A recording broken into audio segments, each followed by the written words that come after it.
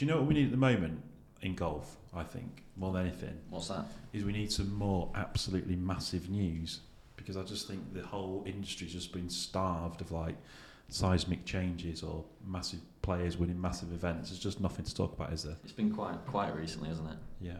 If I'd been to the Players' Championship and I was just about to get on a flight back and I was the equipment editor of a leading website and magazine, what I'd really like is for the world's governing bodies to announce the biggest changes to golf equipment legislation in 40 years. That'd be absolutely ideal. What do you think, Hannah? Yeah, absolutely perfect. Imagine if they'd done it last week so I could actually ask all the tour players about it. That would have been more convenient, wouldn't it? So we're podding. It's not an emergency pod because it's fallen nicely for our schedule of All the Gear podcasts. We're going to talk about the massive changes that the R&A and the USGA have just announced to do with the distance the golf ball travels.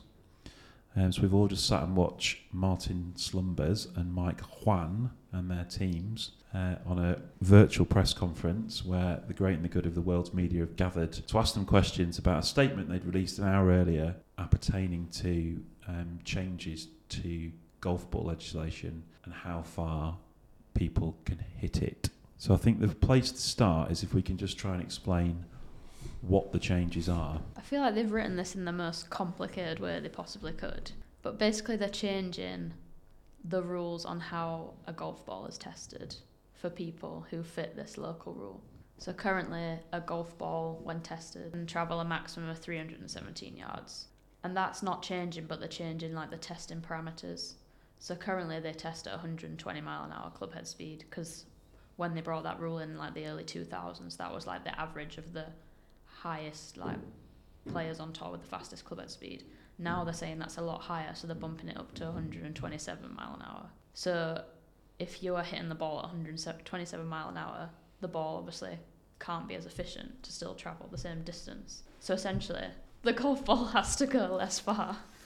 Right, so let's we're going to have to have about 4 run-ups explaining this, aren't we? So basically, what we're saying is a robot tests golf clubs. Yep. Correct.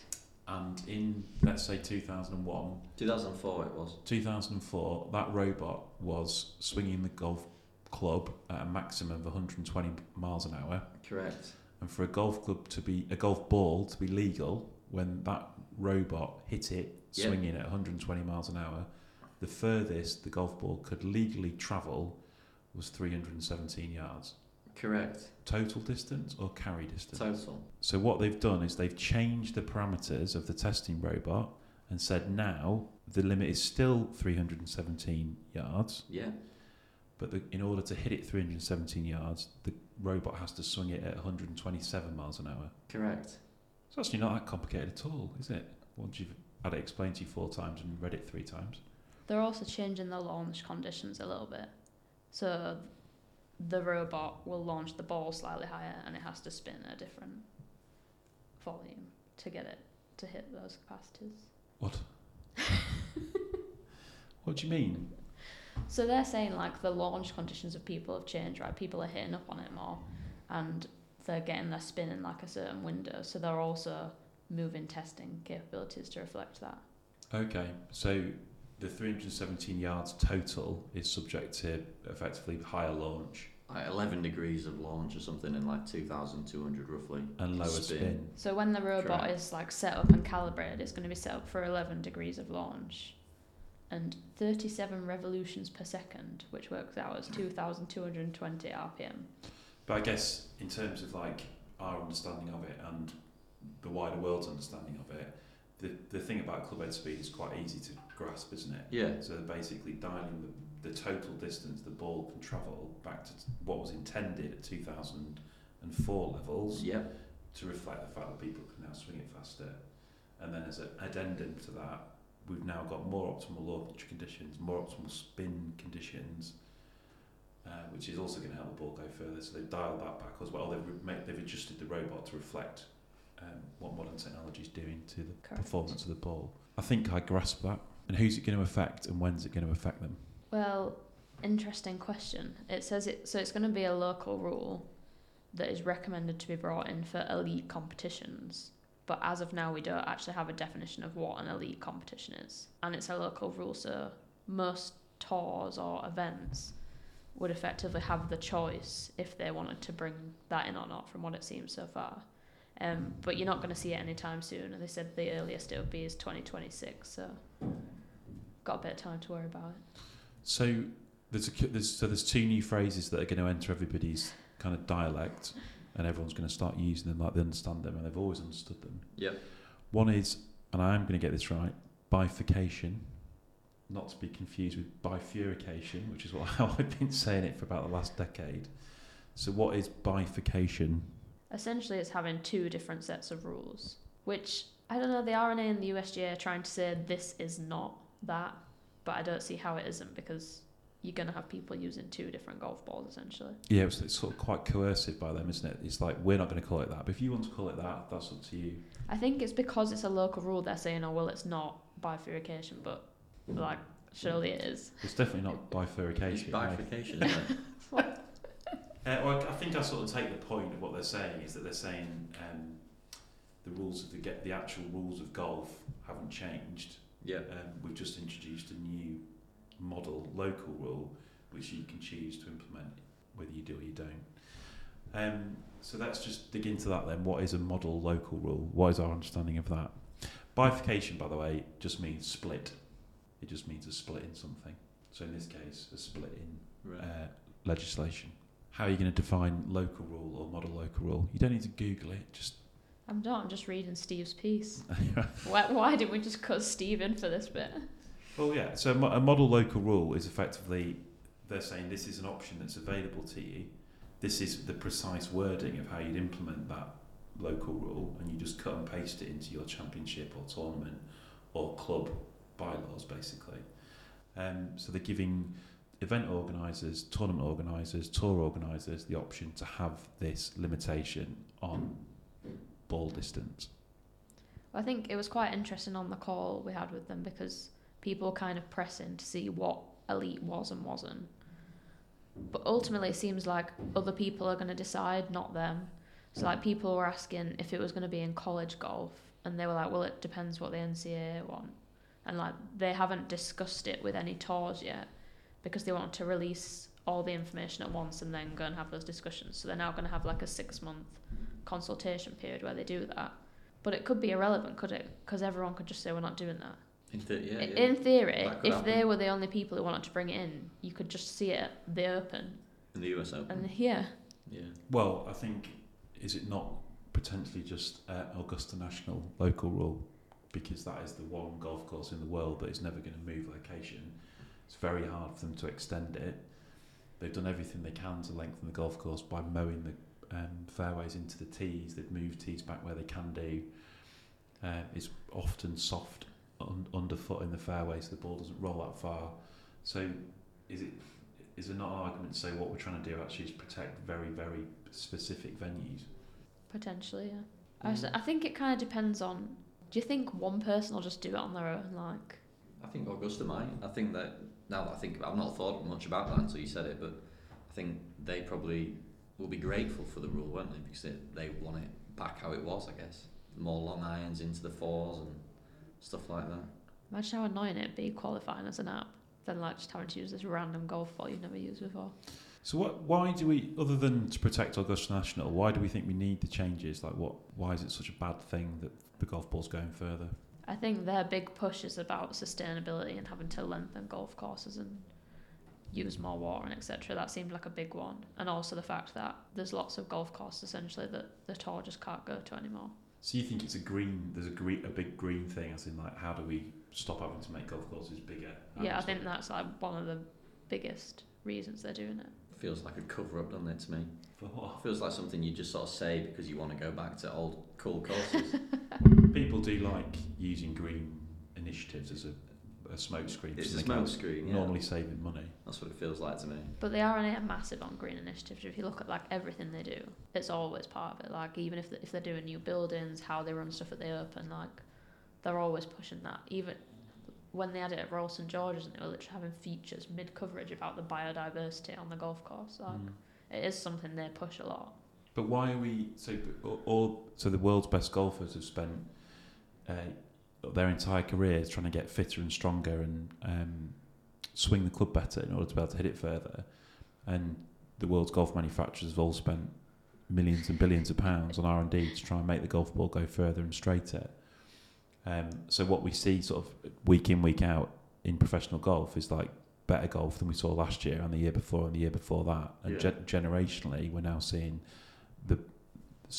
we're seeing scoring records being broken. We're seeing distance hitting records being broken. We're seeing like the game move on in terms of the skill of the player. So why have the governing body stepped in to try and limit that? It's a bit boring. Who's a bit boring? Is that the wrong answer? Well, no. I personally think it's good that people are getting better. Like, I'd rather see things get better. People don't get annoyed in, like, running when someone beats the 100-metre world record. They're like, oh, that's good. Well, they do. They normally drug test them. I was gonna say, in running, when the carbon shoe came out, like, all the records massively dropped, and I think people were, like, upset about that, just like people are also upset about, like, course records going to St Andrews and shooting really low scores all the time and sort of making a mockery of our favourite course, if you like. So, I don't know. I think it was sort of almost... I think the good players are still going to be the good players and the long hitters will still be long hitters. It's just they're going to be 20 yards further back and hitting more long irons, mid to long irons, instead of just wedging it into all the greens. But why... Sorry, I don't... So what's your point? Why do we need to change then? If the best players are still going to be the best players and the same players are still going to win, what's the point in changing? I don't know. I don't know. Did the governing bodies think that they want scores closer to par? I don't know. There's going to be less birdies. I don't think it was that. In the call, he was pretty clear that they weren't interested in scoring or, like, getting scoring worse or better. Like, they didn't care about that. It was literally just the fact that the golf ball was going so far and they were having to extend golf courses or not be able to play in certain places. But so this year, the 150th Open was at St Andrews, basically kind of the most historic venue on the rota-ish. And it played out in pretty benign conditions. Golf course was kind of firm, wasn't overly fiery. It's not the longest golf course. They have extended it, and people like John Huggan would like wet themselves about saying it's the same golf course it always has been because there's a tee on the practice area or whatever else. But it is still ostensibly the same basic golf course that they played 150 years ago. So, and are you telling me that we didn't get a worthy winner or a great championship because the golf ball's going too far? No. I still think the best player won. Do you think Tom thinks we invented this rule? Maybe, it feels like this. Yeah. But I don't. So I don't get it. Like, so it's a change that's been made at the elite level. Mm-hmm. So we're saying that one thing is because they can't keep building longer golf courses. Yeah. But I would say that we've just had one of the very best Open Championships in the 150-year history of the Open Championship at one of its oldest venues that, all right, has been lengthened by 300 or 400 yards, but it's not materially different. So if the driving force behind the change is we can't keep building longer golf courses, the skills being removed from the game, are we there? Are people trying to say that Rory McIlroy and Cameron Young and Cam Smith are not skillful golfers? Or the old course is no longer a test in the height of summer. Yeah, but they're saying it's not about the course. I don't know why you sort of keep pressing the point. It's not about the scoring. It's about the green, isn't it? It's about the green. Well, the green initiative, sorry.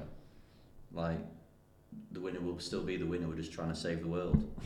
But it doesn't make any sense because the reason I'm pressing the point is I'm giving you an example of a golf course which is 150 years old. Yeah.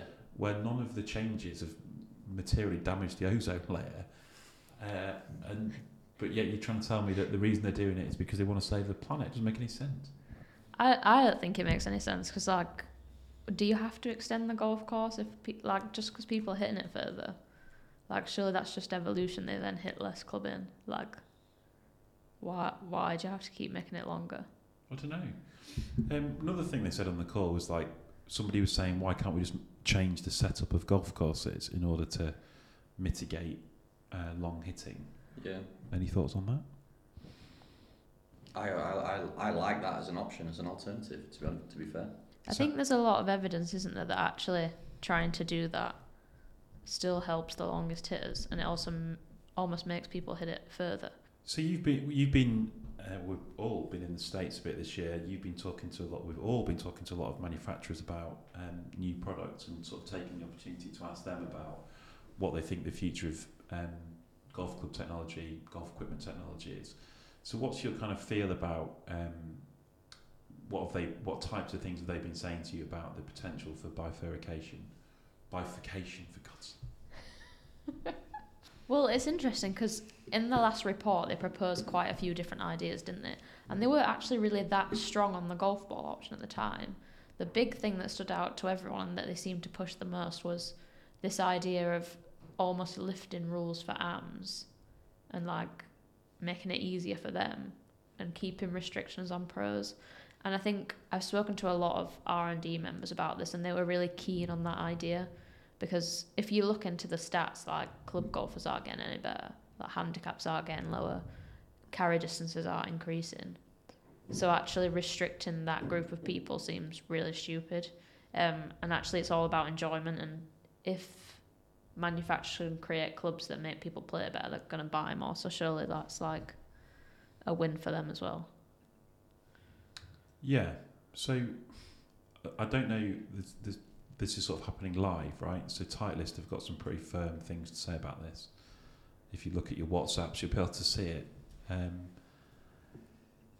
It's pretty strong stuff, this, from Titleist. Playing by a unified set of rules is an essential part of the game's allure, contributes to its global understanding and appeal, and eliminates the inconsistency and instability that would come from multiple sets of equipment standards. I haven't asked Titleist, to be fair. You haven't spoken to Titleist, no. But it is. So this whole topic has been around for a long, long time, right? What are we going to do to limit the distance the golf ball travels? How are we going to do it? And the governing bodies have been between rock and a hard place, because they know that any changes they try and implement are going to upset equipment manufacturers who are spending millions of pounds on R&D year in, year out, and they've now done it. But I think, as you sort of say, like, I'm respecting golf ball manufacturers as being sort of uniquely affected by this. We have sort of come across like lots of innovative directions that brands are trying to take stuff in that are not necessarily just about the distance things go. And is there not something, if the game does bifurcate, does it not potentially lead to opportunities for manufacturers to take the consumer advancements in a totally different direction, or to a new level? Yeah, I think a lot of people have touched on that in a big way. Like if you suddenly lifted like the CT rule, which is how fast the club face can be, you could really increase like how far the ball went, especially with driver. There's loads you could do with MOI. One I hadn't even thought of that we chatted about with the Cobra Innovation guy was that you could completely change the shape of club heads. So like currently there's a rule in place that drivers basically have to be pretty plain and round in shaping. But then if you think of other clubs such as like putters, they can be really wacky shapes, and you can change the aerodynamics and the MOI through that. So like stuff like that, they could really change how a club performs through like shaping, weighting, and making it faster. Yeah, and I think what we've seen this year is the story around a lot of the technology for 2023 has not necessarily been about distance. There has obviously been some distance gains, I think, from things like Stealth 2 and Paradigm, and certainly from the new Titleist. But the story's more been around downrange dispersion and accuracy.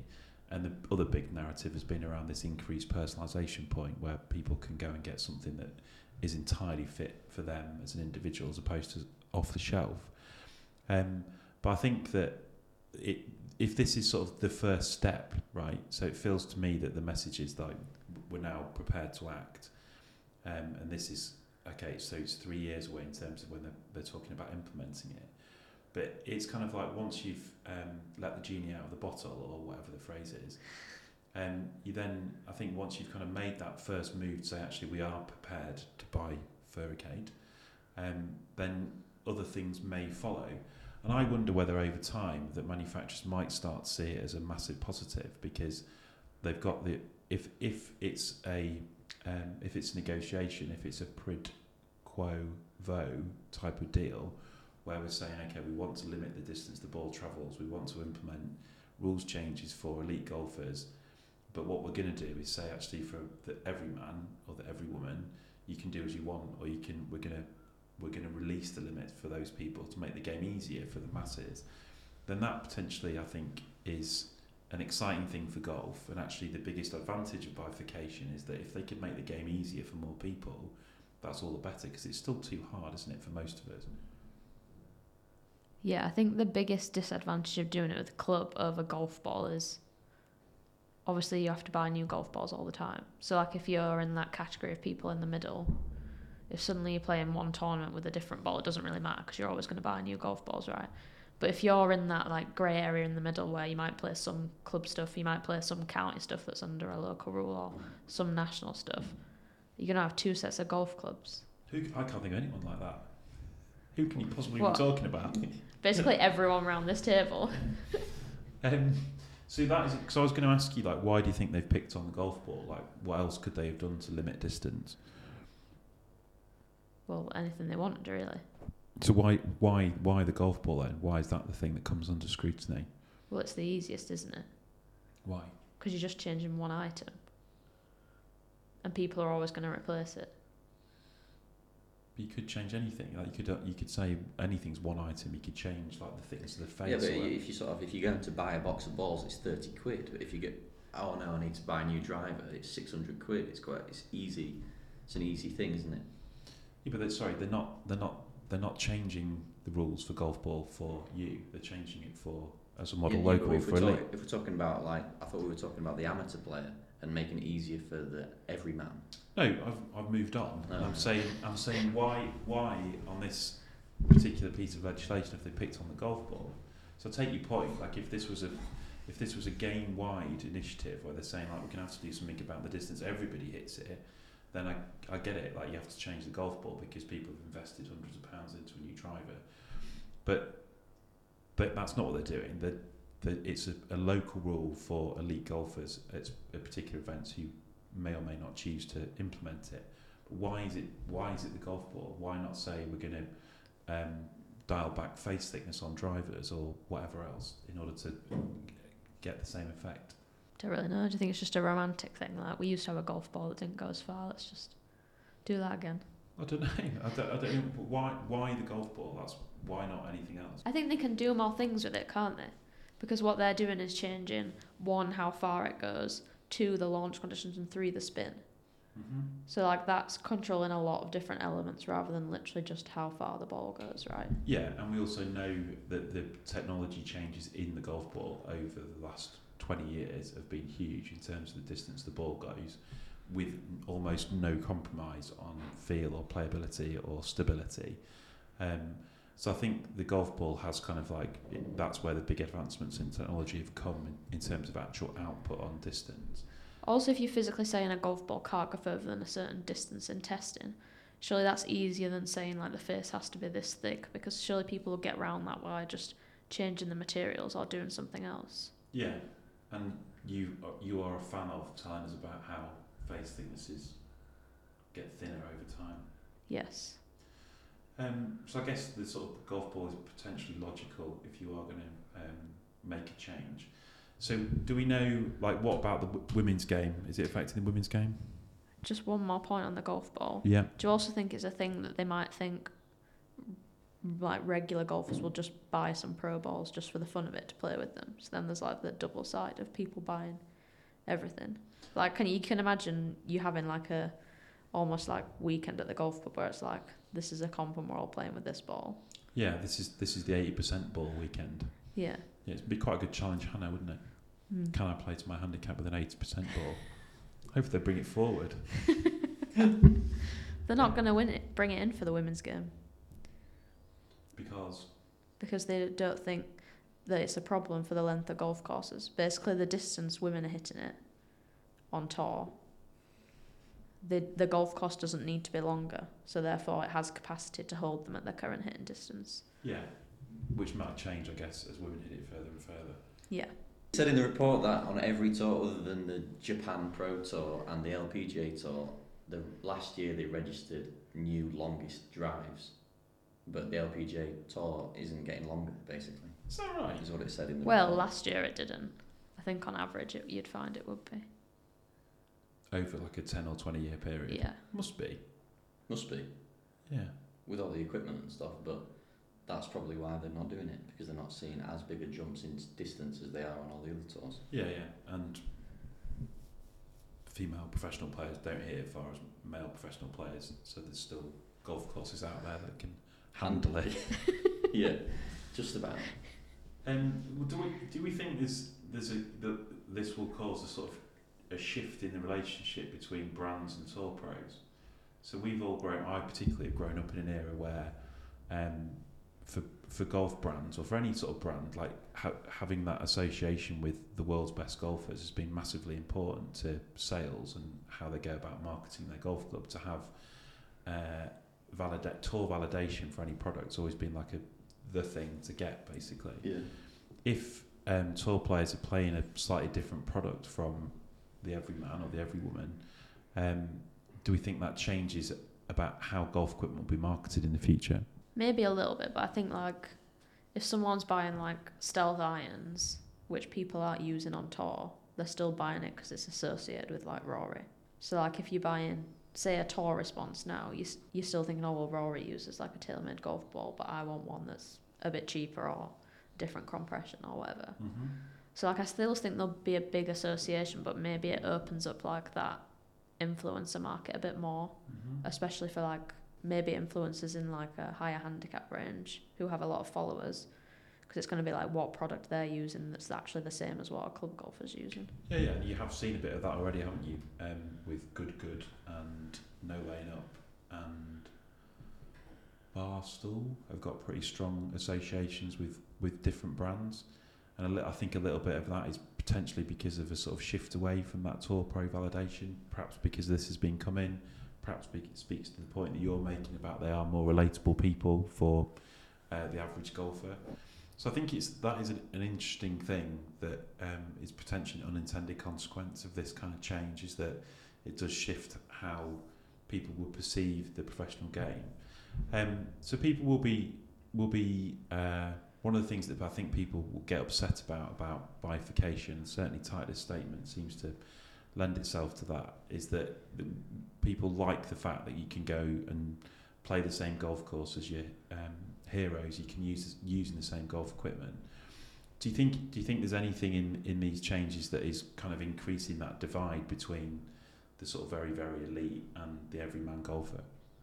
Well, yeah, how good was it to play Sawgrass and then watch them playing it and realise like the difference? Mm-hmm. And obviously it's still similar if you're playing with different stuff, but it's not quite the same. So I think like that's a massive thing. I also think like in Titleist's case, like look how dominating they are in certain categories on tour. So like for them, having the Pro V1 as a tour ball and then like suddenly that having to have something else on tour or something else for AMs, depending on like which way they move the name in, why they then can't sell like the best tour ball to you because it's not, you're not going to use it. So I think if pushed on a position on bifurcation as a topic, I don't really think it's a problem. I don't understand why people get so het up about it. Like, because the thing is bifurcated anyway. Like in your Sawgrass example, we didn't play off the back tees, so we didn't go and have the sort of 7,200 yard experience. We played it 800 yards further forward. But the back tees were shut. We could have done if we'd gone at another time. Yeah, you two definitely would have done if they were open. You're not telling me you wouldn't have done. But we would have had a terrible time. So we've kind of bifurcated ourselves by being shitter at golf than a tour pro. Like, so I don't, and like, we're not in the gym every day. We're not. Well, you are maybe. Speak for yourself. We're not getting our equipment dialed in specifically to us like a tour pro is. We're not constantly hitting balls on a launch monitor. So we already are bifurcated. Like, so I don't really understand the preciousness about bifurcated. I understand it if you've kind of got skin in the game from a commercial point of view, but for the golfer, I don't really get it. As in, I think we're already bifurcated. But I guess in a sort of quite contrary way, I then don't really understand what limiting the golf ball is achieving in terms of the spectacle of professional golf. I don't have any confidence that the change will actually deliver kind of the intended consequence, because I think, as Jack said earlier, you end up with the same winner basically. The golfer who is skilled under today's rules will still be the golfer who's most skilled under the 2026 rules. So where does that get you? This point about we can't protect the golf course through why can't we use course setup to protect the golf course? Well, I think it's demonstrated that you can't, because like Bryson won the US Open with knee deep rough, and he won it because he was nearer the green when he was gouging it out.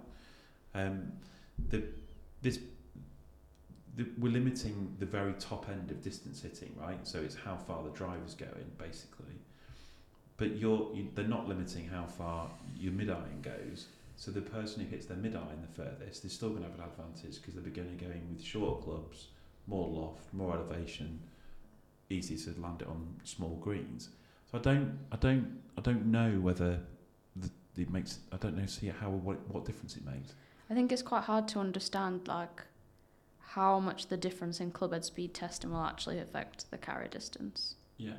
Like I think it would have been quite helpful if they'd actually released some data saying like, from our findings, this is going to be like 20 yards different or whatever. Because like at one point in the call, he was like 4 yards, and I was like, what's the point for 4 yards? Like, I think he'd just plucked that figure out of thin air as an example, but like, if it's not going to be like significant, then like, what's the point? Well, yeah, but I think all they're trying to do is make it so you can keep playing golf without extending the current golf courses. That's like all they're trying to do. You're not going to come and watch a tour event next week and they're going to be playing it like 2,000 yards longer because the golf ball goes like ridiculously shorter. yeah. I think they're basically just trying to cap it at where it is now, so they don't have to expand golf courses anymore. But people were moaning about how far the golf ball was going in 2004. So if we're just going back to like a different level of moaning, basically. Yeah, but he basically said on the call, didn't he, like in 20 years' time, we'll probably be having this conversation again and be moving the testing limit back down so we can still stay at the same level. So I think all they're trying to do is get it so wherever we are now, it can't get worse. Yeah, I quite like the way it's explained, actually, the way it's put together, and saying it's about how fast you have to swing it to hit it 317 yards, because I think that still means people can try and swing it faster, if you see what I mean. There's still going to be that drive to better yourself from a physical and from a technical point of view for if you're an elite golfer. Yeah. And I guess it's similar to limiting top speeds on Formula One cars. Like, people are still trying to get to that top speed as efficiently as possible. They're still trying to do it with the best aerodynamics. They've still got the engineering feats of improving handling of F1 cars. It's just that you can't go any faster than a particular limit. You can go faster better, basically. Mm-hmm. And that's potentially similar here. So yeah, because I guess the one thing that you don't want to limit is progress, right? And manufacturers will argue that that's exactly what they are doing, is limiting progress in terms of the kit. But only for the elite player. So like, stuff can still get better, can't it, in theory, for the amateur. But it's only the 0.1% of golfer that this is affecting anyway. Mm-hmm. So they might argue that, but they're arguing for the 0.1% instead of the 99.9%. Yeah. And Lou Stagner would disagree, but distance is only one factor, I would say. And so do you not think that there might be the opportunity for brands to innovate in different directions? So stability of golf balls is a massive thing. Like, if we can find golf balls that are less affected in wind, for example. Yeah. A lot of that comes down to dimple design, which I think takes a lot of time to You would change. If there's a limit on progress in terms of technology from a distance point of view, then I just feel like R&D departments will just point themselves in a different direction, which may or may not be good for golf, may or may not require its own limitation in the future. But things like having a more stable golf ball would definitely make the game easier, right? Yeah. And potentially negate skill in the same way.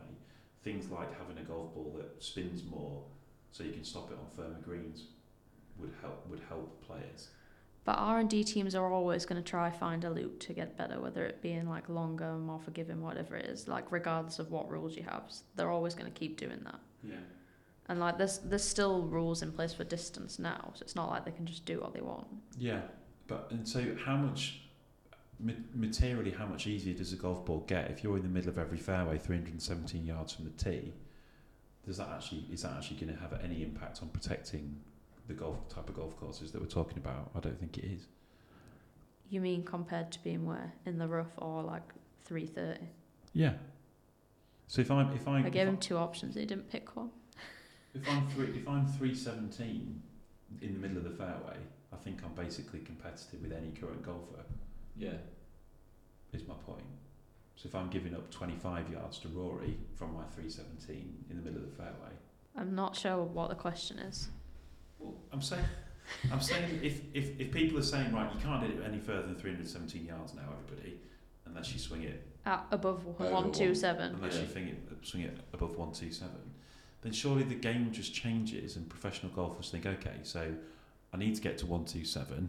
I think they just try to swing it faster. I need to get to 127, and if I can get to 127, I need some technology that means every time I swing it at 127, I'm in the middle of the fairway.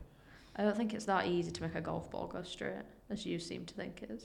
Well, no, but I just think that you're talking... By next year, all the golf ball manufacturers are going to change their R&D, according to Tom, and every golf ball is going to go bullet straight. But that is exactly what's happening. So over like my entire lifetime, all of the narrative has been around this one goes 10 yards further, this one goes 15 yards further. I think the rhetoric's changed and it's now about this one still goes quite far, but it's now going straighter. And I think that this will kind of expedite that, because it's now like, okay, Tour Pro, if you want to be the best in the world, your goal is swing it at 127 as your cruising speed. And what we're going to do with our technology is make it that when you're doing that, every year on year, it's going to get more and more likely you're going to be in the middle of the fairway at that speed. I see what you're saying, I just don't really know how they're going to do that. Well, no, but I'm sure that 20 years ago, nobody really knew how they were going to make the ball go 117 yards at 120 mile an hour, otherwise we wouldn't be having this conversation. Like the amazing people in R&D departments and professional golfers will they'll just adjust what they're doing to operate within the particular rules and maximise efficiency within the new parameters. Well, yeah, people are still getting better.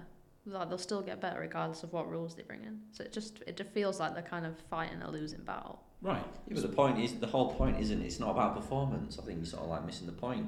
Like, the whole thing's about the green initiative, so it's not about, we're talking a lot about the golfer, but they said the whole point, wasn't it? It's nothing to do with the golfer, they don't care That's about what they said, scores. they don't care about score. All they're trying to do is keep golf courses relevant and not have to extend them.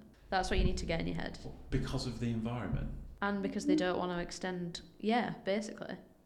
They don't want golf courses to become obsolete, so they want to keep using historic venues. They don't want to, like, a lot of places don't have extra land to extend, so they would become obsolete. And they don't want to have to be using, like, loads more water to water more area, like having to expand golf courses to cover more ground.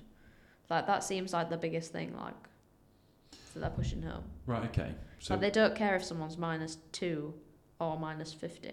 But can we just tick off the other things? So people say bifurcation's bad. Don't really get that. Yeah. Well, it's just an opinion, I think isn't it? I think we all agree that bifurcation's good. People say that you're limiting progress by making this change. I don't really agree with that. The reason I've just tried to explain is that I think that people just will progress within the new parameters, right? Yeah.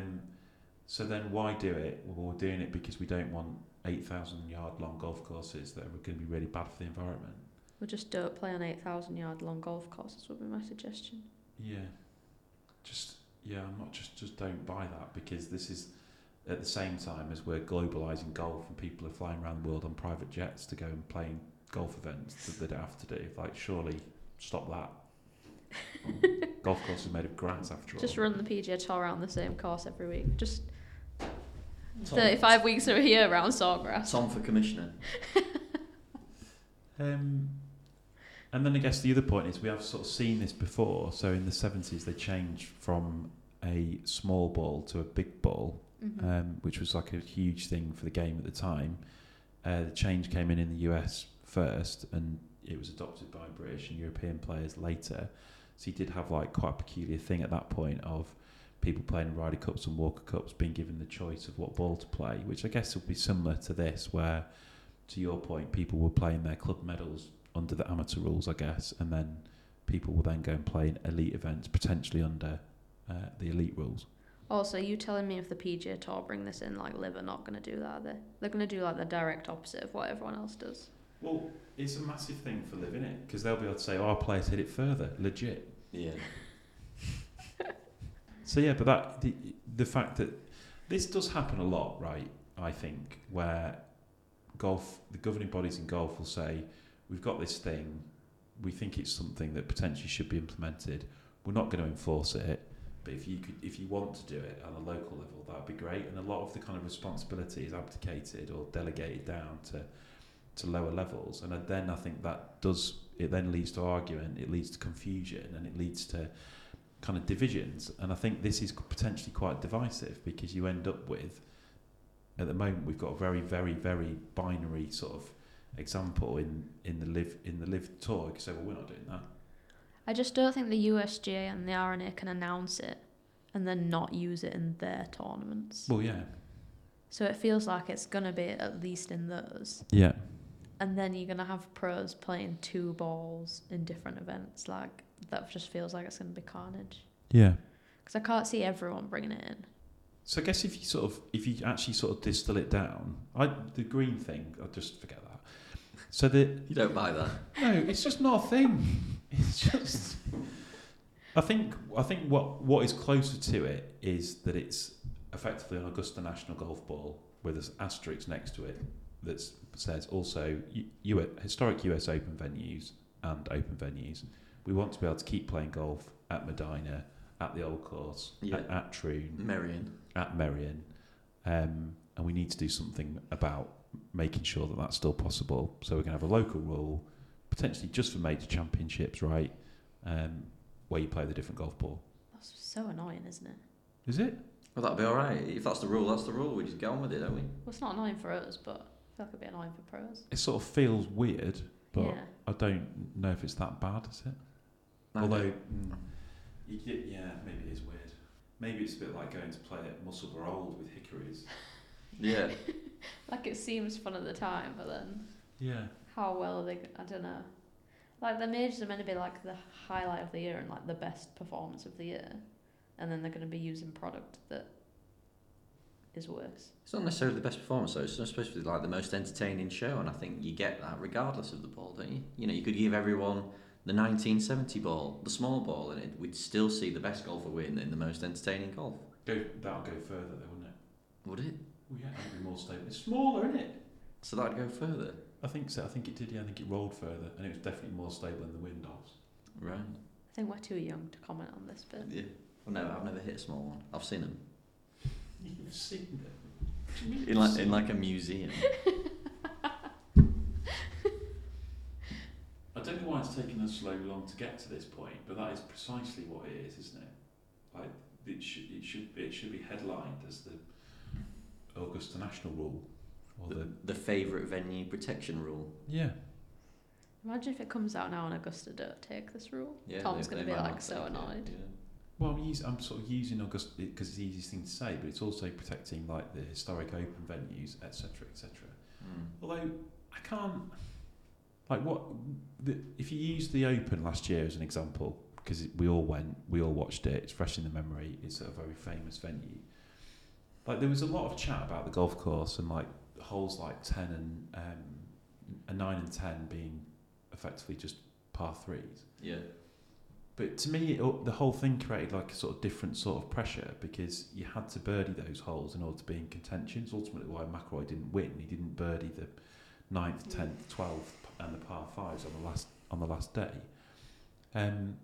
So that I don't really get why that's a problem, because if you just think of those as par threes, then that creates a totally different sort of pressure. There was a massive premium on patience at the Old in that final round, because they took the pin so much. So you just had to keep hitting into the middle of greens often, or when it was telling you to do that. And that was in benign conditions. So I don't know if this sort of idea of trying to protect open venues is a bit of a red herring, because they've always been scoreable on still days and firm days. Yeah. And they've always been difficult on windy days and when it's totally baked out. So I'm not sure about that, but that is what it's for, isn't it? And that, I guess, is at least logical. I don't think we're ever going to understand it, because I'm not sure we would have done it, but Yeah. Anything? No, I can see it. I don't mind the green initiative, if that's what they want to call it. But I also don't mind, it'd be better if it was about the scoring and it was about the courses and whatever. It'd be far better just to come out and say it, wouldn't it? I'd much prefer if they said, "Oh, we think tall players are hitting it too far. We're changing the ball," and that's that. At major championships, basically. Yeah, but even then, I think they play a lot of courses on the PGA Tour, which are just super long and pretty bland. Yeah. And I think if the ball went a bit shorter, then they probably wouldn't go to those venues, maybe. It feels a bit like half-assed that they've not brought it in as a rule. Like, just having it as a local rule, like, what's the point? Yeah, it's like the test dipping the toe in the water. I've just explained the point, because they're trying to protect a very specific thing, which is major championship historical venues, because they want to keep going back to the same places, because that's the sort of thread of history of the game. But surely you could use more, like, historical courses on main tours if it was brought in for everything. Well, but then you're into infrastructure and all blah, blah, blah, aren't you? Like the thing that people are saying on Twitter, maybe we'll get a European Tour event at Sunningdale. No, you won't. The European Tour will still be going to places that pay the most money to have a European Tour event. And frankly, as Mike Harris rightly said, I'm not sure Sunningdale's got any interest in the Kazoo Open. So I just think that's just not a thing. I think what is a thing is protecting the history of majors and being able to keep going back to them. Yeah. I think that is a fact. Yeah. I think if the green initiative was a thing, I can't believe you're making me say the words. Like if that was genuinely a thing, then you would do it through. There's loads of other stuff you could do. You could, like limitations on agronomy. So you'd be saying you can't use chemicals. You'd be saying that like there's all sorts of stuff that you could do, which would make the golf course harder because it'd be less perfect. Not grow the rough as much, or grow the rough longer. Not cut the rough as often. Not cut the rough as often. Not do whatever it is they do to greens to make them smooth, so you end up with bumpy greens. There's a ton of stuff you could say these are limitations on agronomy if the green initiative was actually a thing, and you end up with more natural golf courses. Imagine how angry Tyrrell would get if you didn't have a perfectly smooth green every week. But that has fundamentally made the game easier. Like bunkers, sand, and raking bunkers. Like that is a obvious way of making the golf course harder and more natural. People haven't got any better at putting in like the last 30 years on tour, even though greens and stuff like that's got better. Well, they might do now with stripe technology. That's a great point. Except they don't have it on the TP5, Visual which technology. is the tour ball. That's what they'll be doing next. They'll be limiting visual technology because it's going to have such an impact on people's aim. I'm glad we've got here. I hope we got here. So what have we concluded then? Bifurcation. Not much, really. Stop wetting yourself about bifurcation. It's not a thing. Don't worry about it. We've been yeah. bifurcating It's ourselves for years. I agree. Next. The Green Initiative's nonsense. And all we're worried about is protecting major venues. Yeah. Which I don't think is... I think that's like perfectly valid. Yeah, I agree. I think they should just come out and say it. We want to keep going back to Merion. We like the baskets. They do a fabulous lunch. Yeah, but they can't make it any longer than 7,000 yards. But they can't make it any longer, so we're going to have to do something else about it. So we're going to put chewing gum on the golf ball. Nailed it.